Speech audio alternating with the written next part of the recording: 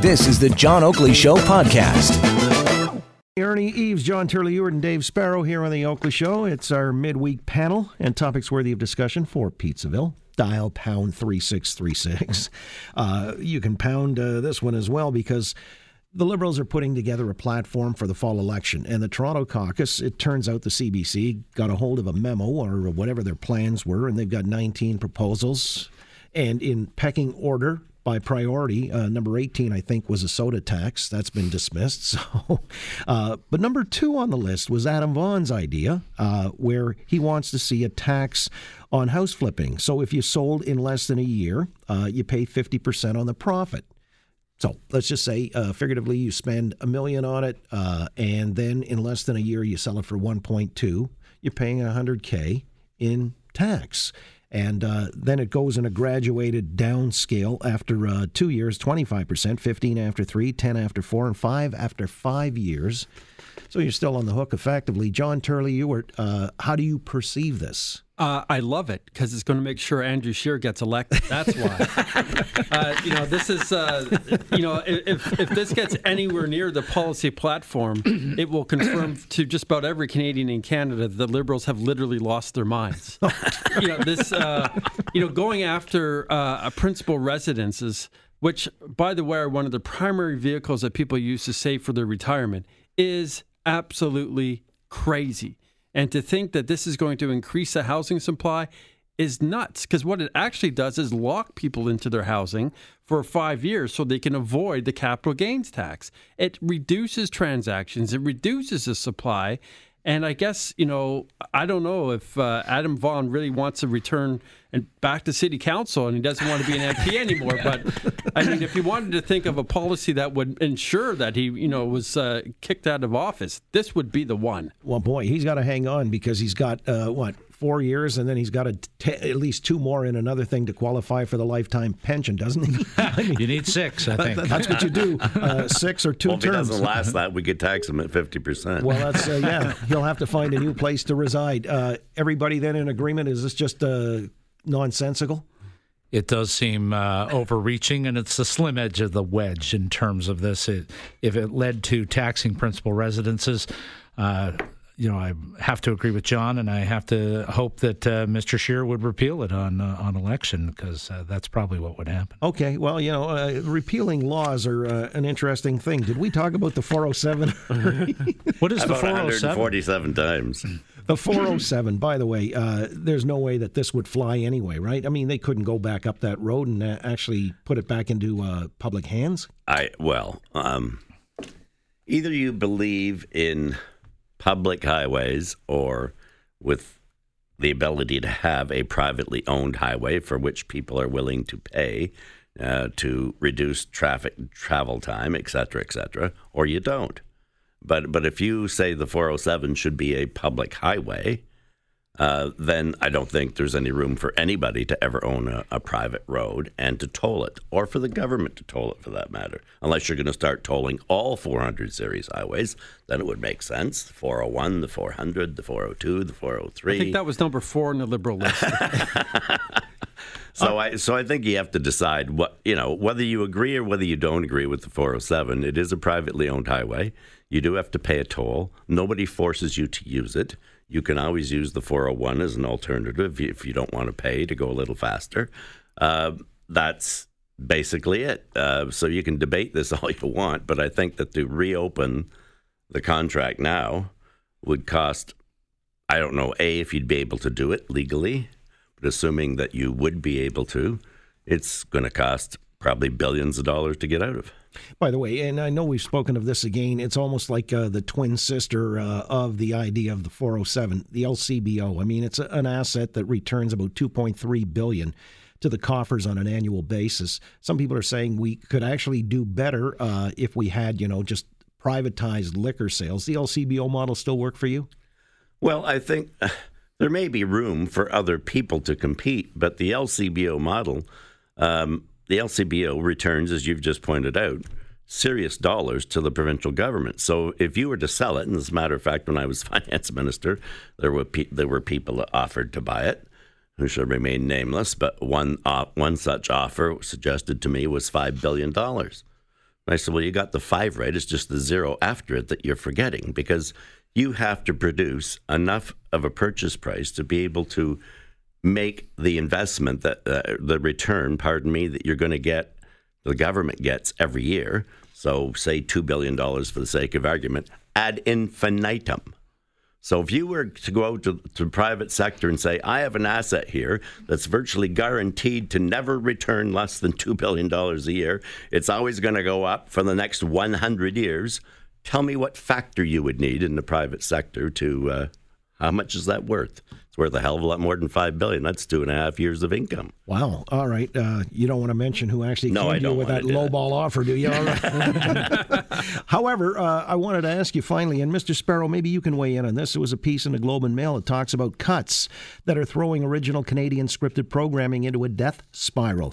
And the Writers Guild of Canada is really concerned that they're seeing a decreasing amount of local programming, Canadian content being produced by the major English language commercial broadcast groups, CTV and Rogers Media, and of course Chorus is included in all of that. What's going on? Well, I think you and I have spoken about this before on previous programs about how we have failed to regulate the internet. We're failing to deal with these over-the-top providers like Netflix and Hulu and Amazon Prime and the like. And we're not saying that they need to present Canadian programming, meaning CanCon, Canadian stories written by Canadian writers and the like. And so many of the broadcasters are turning to deals that are getting shows kind of co-produced between them and Netflix, and those are being written largely by Americans and by foreign authors. And so the Writers Guild is losing work, and direct Canadian content numbers are going down. And it is unfortunate that the federal government doesn't treat these businesses on an equal and level playing field as they do other Canadian broadcaster companies who actually produce Canadian programs. So are you talking about a Netflix tax now? You're supportive? Well, as you know, I use the word an investment in Canadian programming rather than tax, because the CMF, and that's the Canadian Media Fund, and the others that support that, it leads to billions of dollars worth of production across Canada and approximately 179,000 full-time equivalent jobs in Canada. And so it's a terrific investment, and it certainly supports Canadian stories and helps to define Canada and acts as an advertisement for all kinds of Canadian businesses and the like around the world. Why is John shaking his head? Well, this sounds like the sacred auto worker, but we've got the sacred writer here that Dave is throwing into this. Quite frankly, we live in a global environment now where people can choose to watch whatever they want produced anywhere in the world. So you're not a cultural nationalist? No, I'm not a cultural nationalist, and I'm definitely not for throwing money at waste at essentially at products that people don't watch. I mean, if you're there's TV channels will love to play your program if they can get an audience, because they're in the business of selling eyeballs to advertisers. If they can't sell any advertising, what's the point? And so, one of the things that I do agree with what Dave was talking about there is that we do have a production industry in Canada that is very competitive, that brings in, a couple $1 billion a year nationally, if not more. We should be $9 billion. We should be supporting that.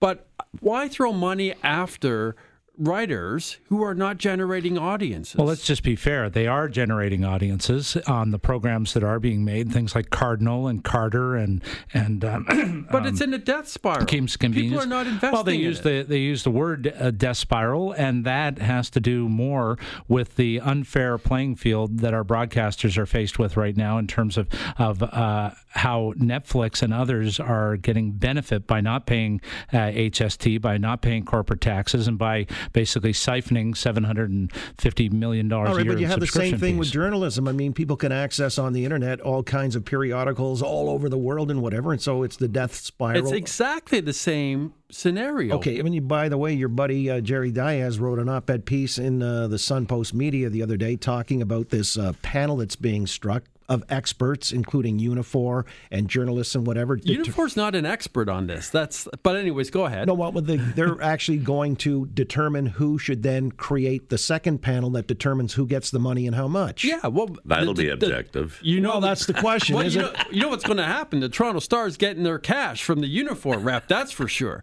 I mean, people keep thinking it's about buying off journalists. No, know what it is? It's about directing money towards organizations that print news stories and commentary that you agree with. That's what this comes down to. So it's totally political. Totally political and outrageous.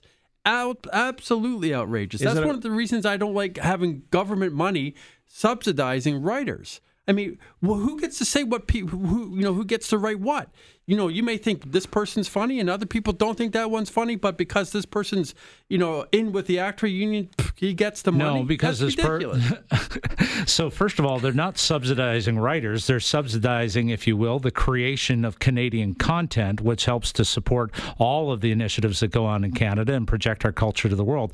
I am a national culturalist, or was it cultural naturalist, right. And I believe that we have a story worth telling, and that Canada deserves to have our identity on the world stage. We're beside the biggest production facility in the world, the United States, and it's difficult to compete in the global marketplace, and only 2 countries in the world don't subsidize their film and television industry. That's the U.S. and India, Hollywood and Bollywood. I see. And Jerry D., I saw him sucking up to Trudeau the other day. Just goofing. Hey, listen, by the way, speaking of which, these big leviathans that come in here, Google, Twitter, and Facebook, there's a big committee hearing up in Ottawa. Just quickly around the horn, I'm tight on time, but there's talk that they've gotten too big and need to be broken up. John, do you agree or disagree? I don't think we should be breaking them up, but what I think we should understand is they're publishers, and they should be required to follow specific guidelines, just like a newspaper has to follow, just like a broadcaster has to follow. That's the missing link here, and it's not happening. All right. Well, if they've got falsified information or whatever, is it incumbent upon them to take it down, or do you think the government ought to clean up the house as far as that's concerned? No, I think it's incumbent upon them to take it down, but there should, as John said, I think there should be certain guidelines and policies that they have to follow. I don't think that they should be putting out there. I found that the Facebook response to the most recent one was absolutely despicable.